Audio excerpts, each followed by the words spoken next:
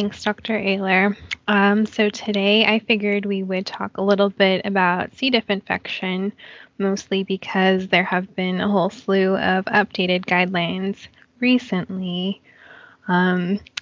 Just because of everything that's been going on in the world, these are maybe not as in-depth as I would have hoped they would be, but at the very least, we can kind of introduce you to what those new guidelines say and some of the literature behind those recommendations.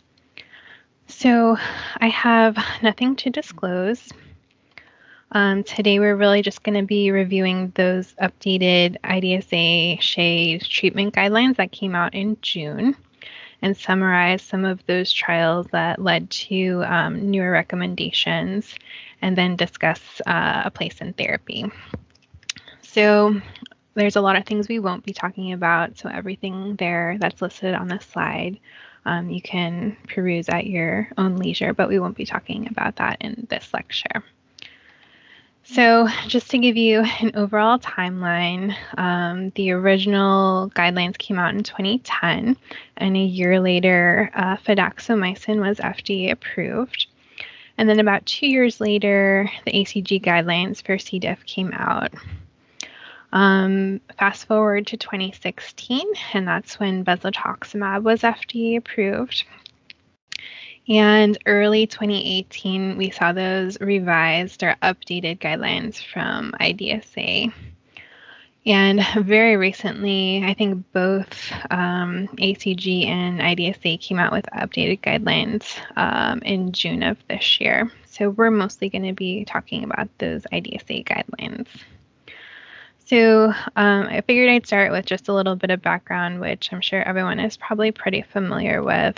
So in terms of epidemiology, C. diff remains listed as an urgent threat. The most recent data that we have is from 2017. So the CDC estimates that there were about 200,000 new C. diff infections per year, and that's really in hospitalized patients or in patients that led to hospitalization. It's not accounting for any community-acquired infections.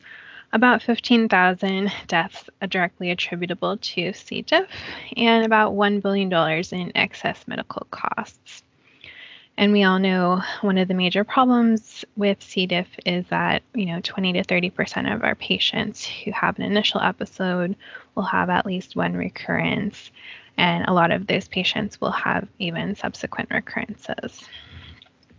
So with recurrent C. diff, obviously we're getting increased healthcare costs. So this is just an adaptation of one of the cost effectiveness studies that really shows that initial treatment might not be too much, but once you start factoring in recurrent C. diff in terms of medication cost and repeat hospitalization, those costs really do go up exponentially.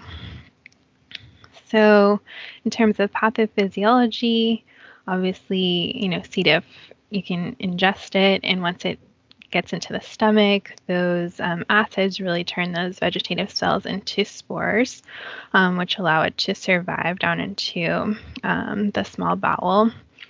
And eventually they'll become vegetative again once they reach the colon. So one of the things we worry about, obviously, are those spores because they are, resistant to heat, many disinfectants, obviously antibiotics because they're not actively replicating or anything. And we know that these survive well in the hospital, but also the community environment, so up to months at a time on non-porous surfaces.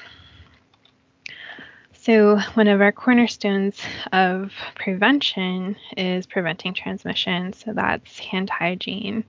So ideally, we want to be using hand washing with soap and water because we know our alcohol-based hand sanitizers do not kill those C. diff spores. And the graphic on your slide there is just an adaptation from an interesting poster, probably several years ago at this point. But they were looking at the decrease in C. diff colony counts when looking at washing your hands in warm water in the red, washing your hands in cold water in the orange, or using alcohol-based hand sanitizer.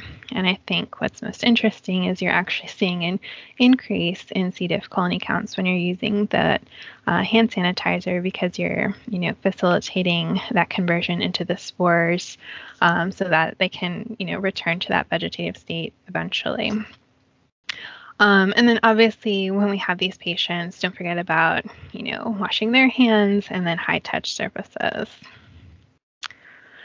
And one of the big problems we also see is this hypervirulent strain. The other name for it is on the slide there, but essentially it secretes a lot more toxin, so 16 times more of toxin A, which induces that inflammatory reaction, and 23% more of toxin B. And we do see an increased sporulation capacity with this hypervirulent strain. So in the past, this has been a major cause of hospital outbreaks. What the CDC has been saying is we've been seeing decreasing hospital infections, but increasing community infections.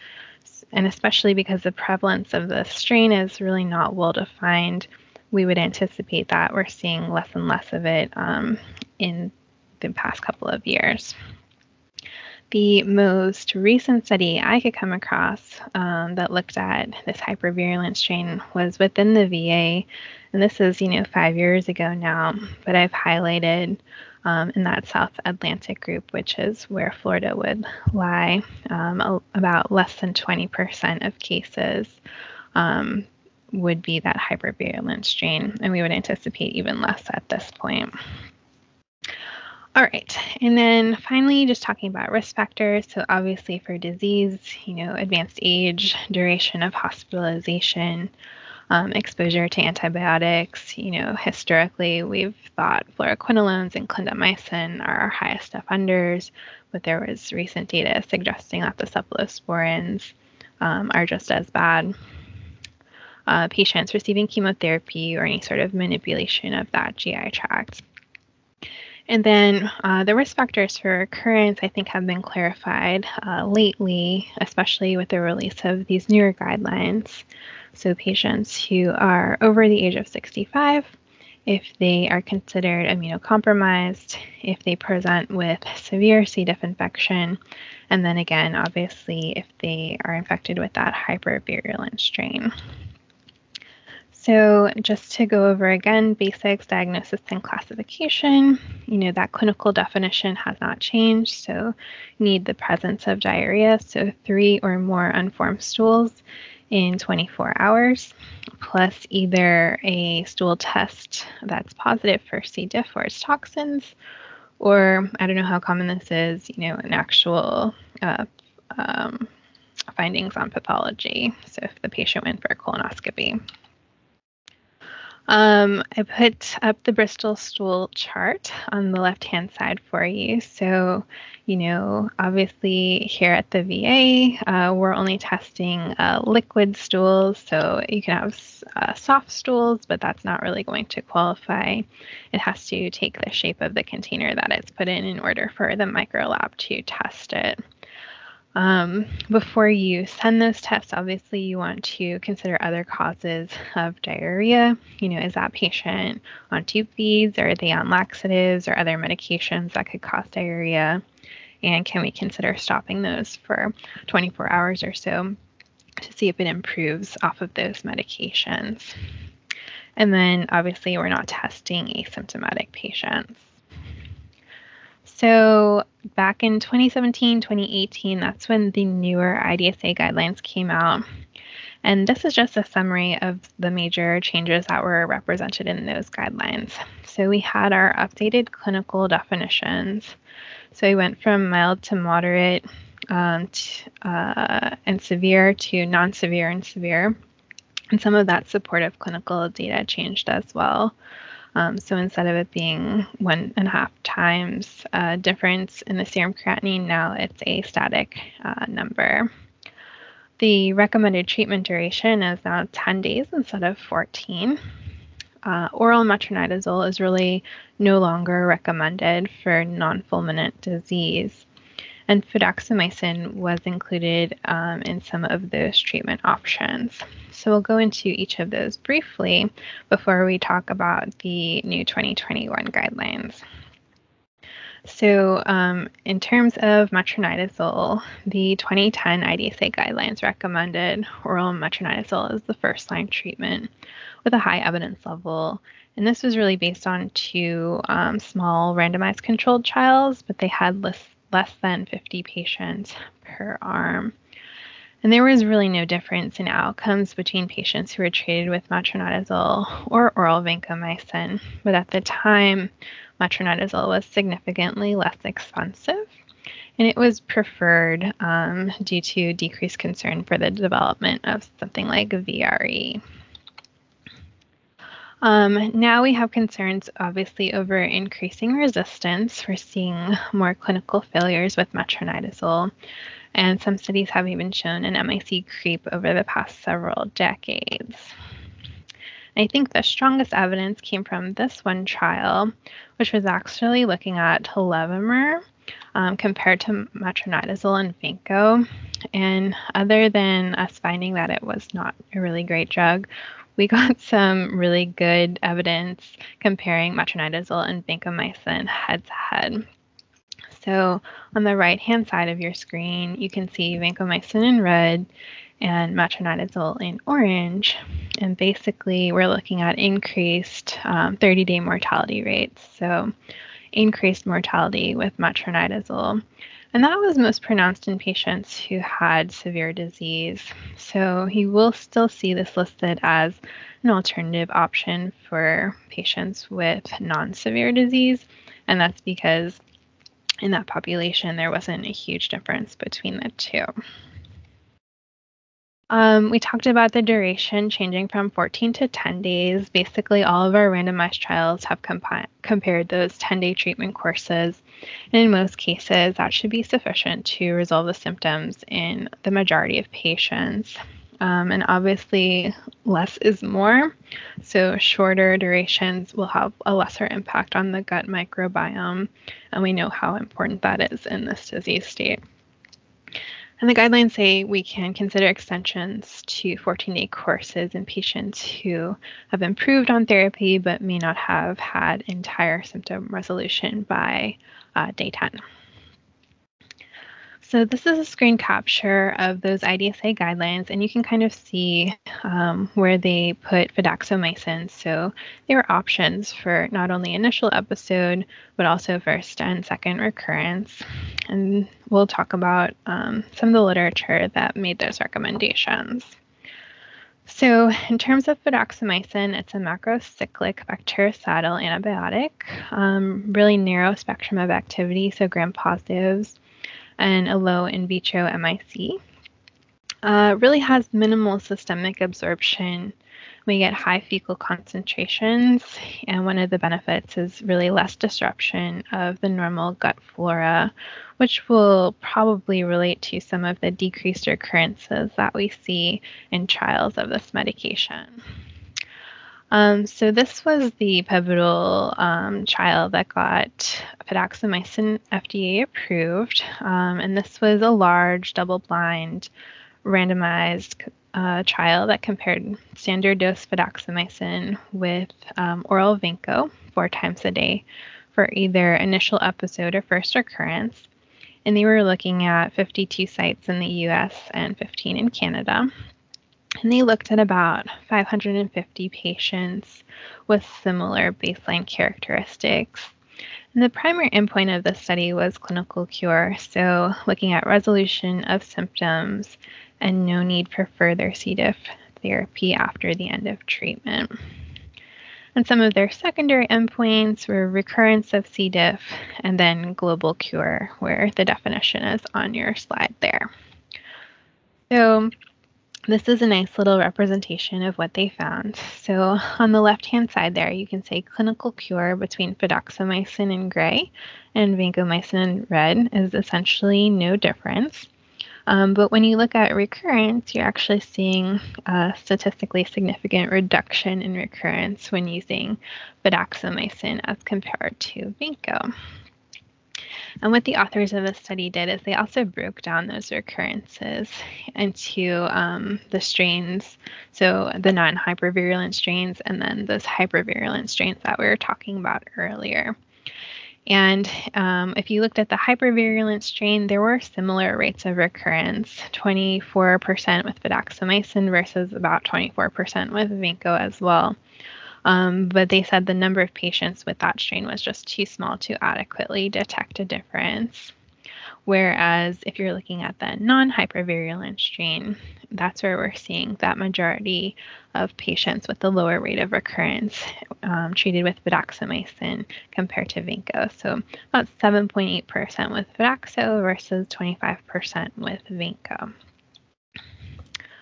The authors also conducted a post hoc analysis, so I don't need to tell you, what the limitations of that are, but I did want to include that here. So they looked at stratifying these patients based on the things listed on the slide. So prior history of C. diff, prior therapy, age, creatinine levels, things like that. And essentially what they found was that patients who were 65 years of age or greater had similar cure rates, but the use of fidaxomicin was associated with a 60% lower risk of recurrence compared to oral vancomycin. Now, the other trial that led to these recommendations in the 2018 guidelines was this one, which was another large double-blind trial that compared Fidaxo versus oral Vinco. And this was not only in the US and Canada, but also in several sites in Europe. And they looked about the same amount of patients, 535. And most of these patients were on their initial episode, and a majority of them also were hospitalized inpatient. So primary endpoint, again, was clinical cure, and secondary endpoints were essentially the same as well. And you might think that this is the same graph, but it's not.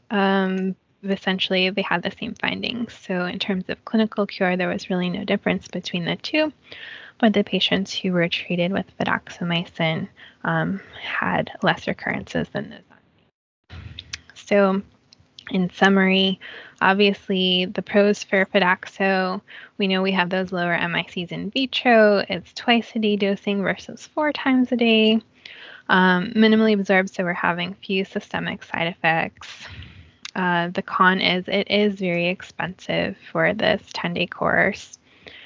And the conclusions basically non-inferior to vancomycin. We know it's associated with lower recurrence rates, but at the time, 2018, the place in therapy was really not well defined. So that brings us to last month, or June 2021, when these updated guidelines were published.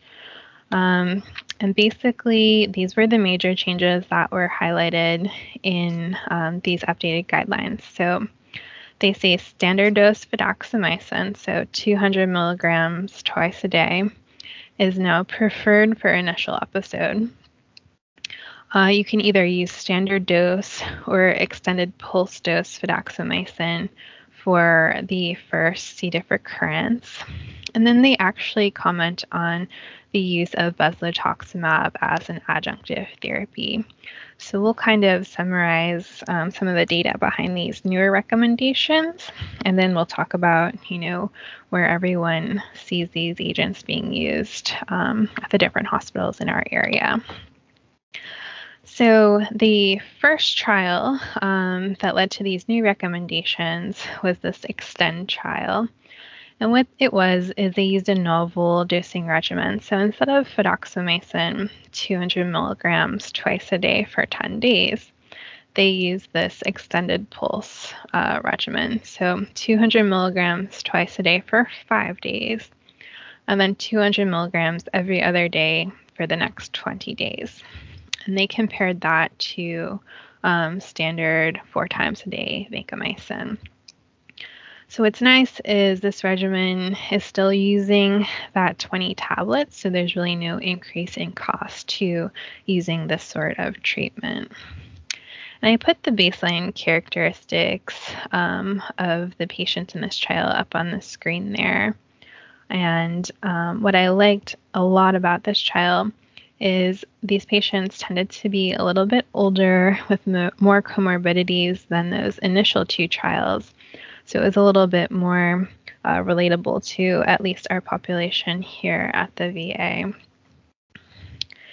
And on the right-hand side, you can see, most of these patients, this was their first episode, and they were considered non-severe C. diff, classified as non-severe. So what's the rationale behind this, extended pulse dosing? So we talked a little bit about it in the beginning. So you're going to have a combination of both the vegetative cells and spores that are populating the colon. So when you give your antibiotic, in this case fidaxomicin, it's going to kill all those vegetative cells. But those spores, which can't be killed by antibiotics, are still going to persist. So when you take the pressure off and you give antibiotic-free days, what that allows is those spores can then turn into vegetative cells again because the environment becomes a little bit more favorable to them. And then you hit them hard again with another dose of fidaxomicin, and hopefully you kill off the remaining vegetative cells so that they can't form any more spores. So that's the theory behind how this extended pulse dosing regimen works. And it's very similar. It's the same theory as why we use a vancomycin taper pulse. So this Extend trial, if you're noticing a theme here, clinical cure was essentially the same between fidaxomicin and vanco, but significantly less recurrences with fidaxo compared to oral vancomycin. And then there was one other trial out of Japan that was in the last couple of years that also led to these recommendations. So this was a large double-blind non-inferiority study that looked at standard dose fidaxomicin compared to oral vanco. And this again was either initial episode or first recurrence. And this was at 82 centers in Japan between 2014 and 2016. And they looked at about 200 hospitalized patients. So that's one of the key things here is that these were all inpatients. 90% with initial episode, and again, 78% with non-severe C. diff. And again, they were looking at global cure, so they defined that as resolution of symptoms and no recurrence within 28 days. And some of their secondary endpoints were clinical cure, recurrence, time to recurrence, time to resolution of diarrhea, and microbiologic efficacy. So on the left-hand side of your screen, you can see, again, global cure at the end of treatment was essentially the same between the two of them. And recurrence, that's where you're kind of seeing the difference. So less recurrence with fidaxomicin in that dark red color. What the authors also noted was that the global cure rate difference increased from 1.2% to about 4% in patients who successfully completed their dosing regimen instead of just including patients who received at least one dose. And in terms of other secondary objectives, the time to recurrence was about 11 days for fidaxo and 8 days for vancomycin. And the time to resolution of diarrhea, about 4 days for fidaxomicin and 3 days for vanco. What the authors of the IDSA guidelines did was they examined all 4 of those clinical trials, and they put together these nice little forest plots for us. So on your screen, you can see on the left is C. diff clinical cure comparing vanco and fidaxomicin, and on the right we have drug-related adverse events. And basically you're seeing that there is no difference between the two of these agents. Now, when we look at the forest plots for recurrence, that's where we're kind of seeing the data favor fidaxomicin over vancomycin. So the top forest plot includes all 4 of those trials that we just talked about. And the one on the bottom of your screen basically excludes that Extend trial because the authors found that there was a high risk for bias for some of those self-reported outcomes. But even with excluding that trial, you still see that the data favors fidaxomicin in terms of decreased recurrences. So for the pooled analysis of the IDSA guidelines, we see that fidaxomicin was found to have comparable C. diff initial clinical cure. There was no increase in drug-related adverse events, nor a change in mortality. And we saw higher sustained clinical response. So, an improvement in C. diff recurrence when using fidaxomicin compared to vancomycin. And I put the recommendations, like screen captures from the guidelines on the right-hand side of your screen. So at the top, for our initial episode, they say, yeah, we can use Fidaxo versus a standard course of Vanco. And then in patients with recurrent C. diff, this is where they start recommending either your standard or your extended pulse dose of fidaxomicin.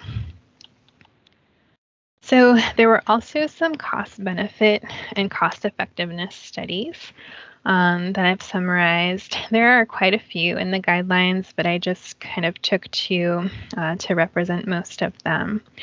So on this slide here is each letter is representing a different hospital, so hospitals A through G. And basically what they did is they looked at implementing using fidaxomicin for their first episode of C. diff. So in the red, you have before fidaxomicin, and then gray, you have recurrences after the implementation of using fidaxomicin. So what you can see is that biggest reduction in recurrence rates was seen with those first 2 hospitals, hospitals A and B. And those were the ones that implemented Fidaxo use for the first episode of C. diff. And those hospitals, as you can see, had a statistically significant decrease in not only 28-day mortality, but also 90-day recurrence rates. Now, the other hospitals on there, you can also see differences, maybe not as robust, and those were implementing these changes either in patients with their first recurrence at hospital C in the middle, or on select criteria, so those last 4 hospitals on the right-hand side.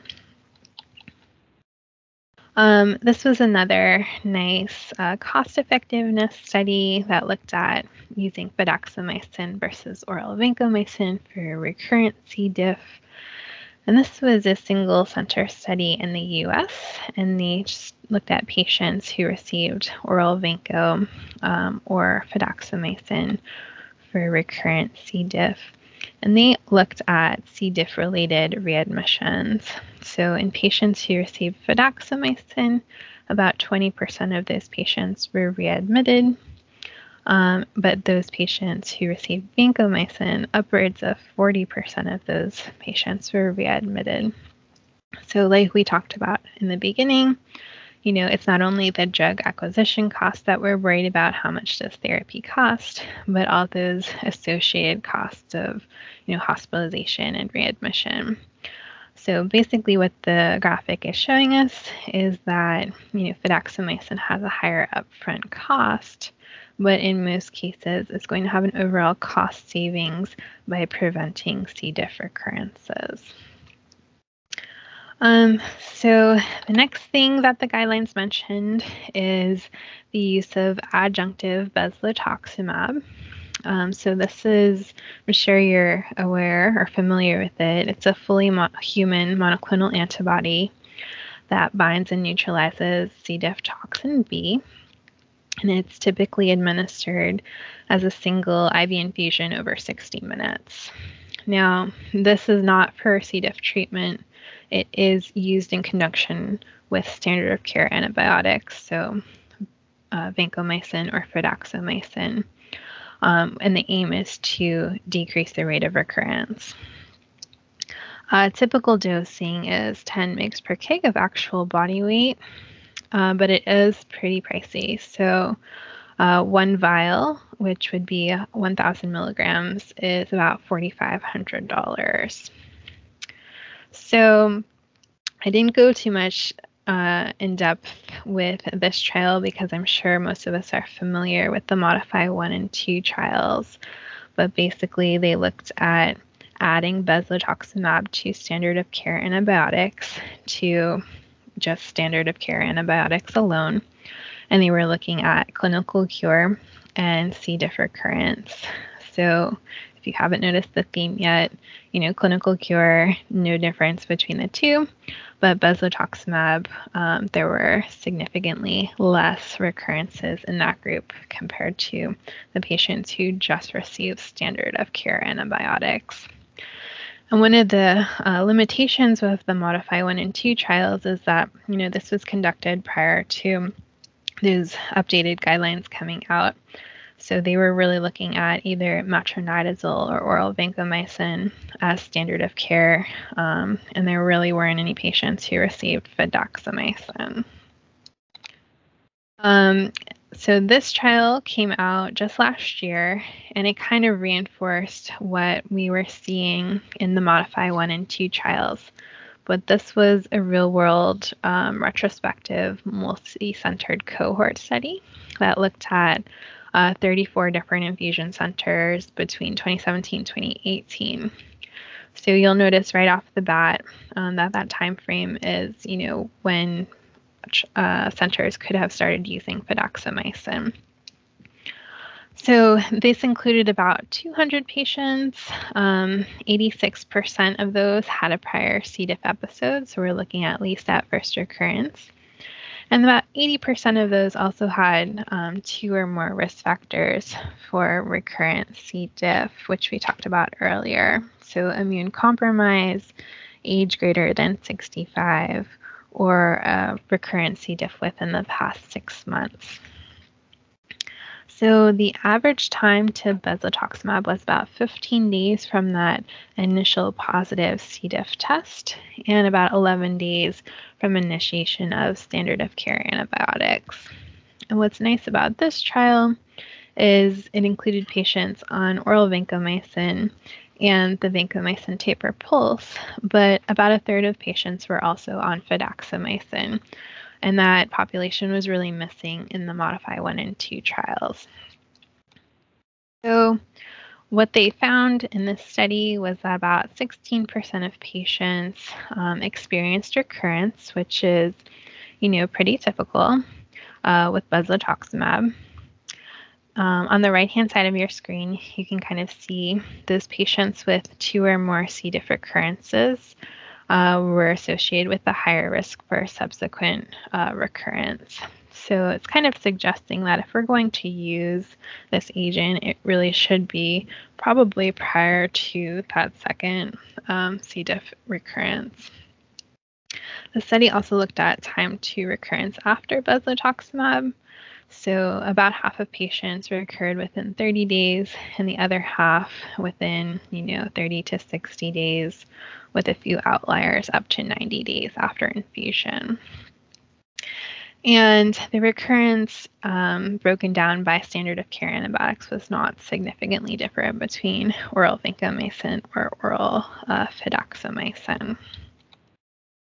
So again, what the IDSA guidelines did for us is they kind of, looked at these studies and completed these little forest plots for us. So on the top hand side of your screen, you can see patients with more than one risk factor versus no risk factor for recurrent C. diff. And, we're pretty much favoring the addition of bezlotoxumab. And then on the bottom forest plot, they were looking specifically at patients who had a C. diff recurrence within the past 6 months. And again, the data is favoring adding bezlotoxumab to that standard of care antibiotic.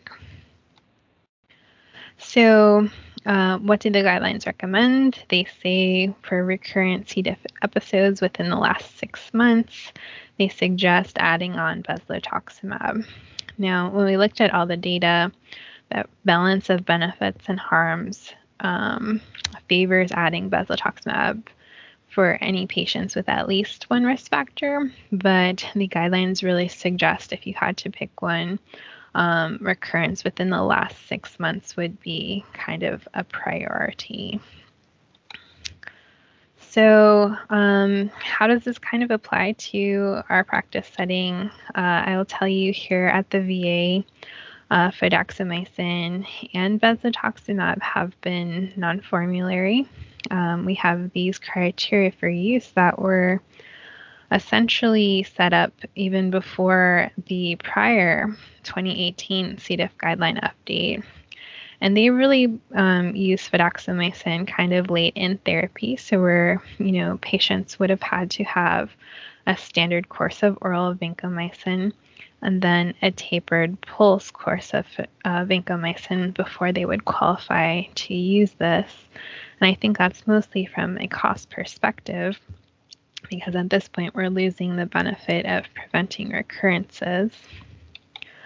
This next slide is this criteria for use for bezlotoxumab, which again I think is driven from a cost perspective. So these patients would have had to have failed 2 C. diff courses in the past before they would qualify. And I think that newer study from 2020 that we just talked about, favors adding it, much earlier, because once you get to that second recurrence, the chance of recurrence, even with bezlotoxumab, is relatively high. So I know our PBM is working to update these.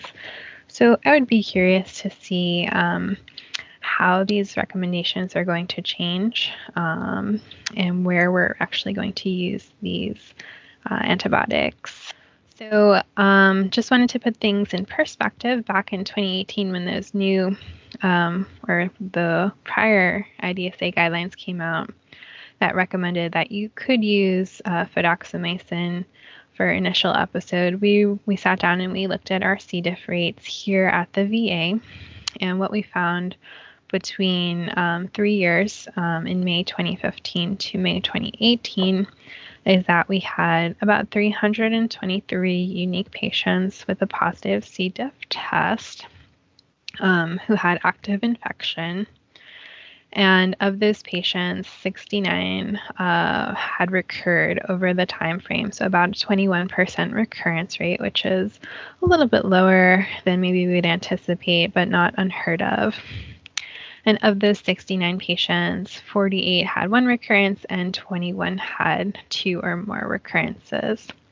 So as a group, we kind of decided at that time that we would offer fidaxomicin as an option for first recurrence based on those numbers, mostly because treating everyone with fidaxomicin for their initial episode was just still a little bit cost prohibitive.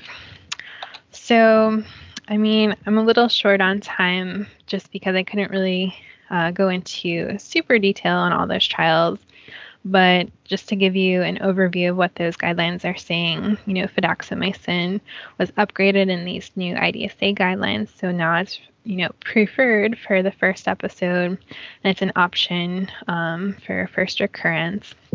They did comment on using bezlotoxumab as an adjunctive for non-fulminant C. diff in those at high risk of recurrence. And they really stressed that the most important risk factor would be patients who had a recurrence within the past 6 months. So I figured I would open up the floor. I would just kind of be interested in how you are using these agents, how you would plan to use these agents, or if there have been any discussions at any of the neighboring hospitals as to, changes in therapy.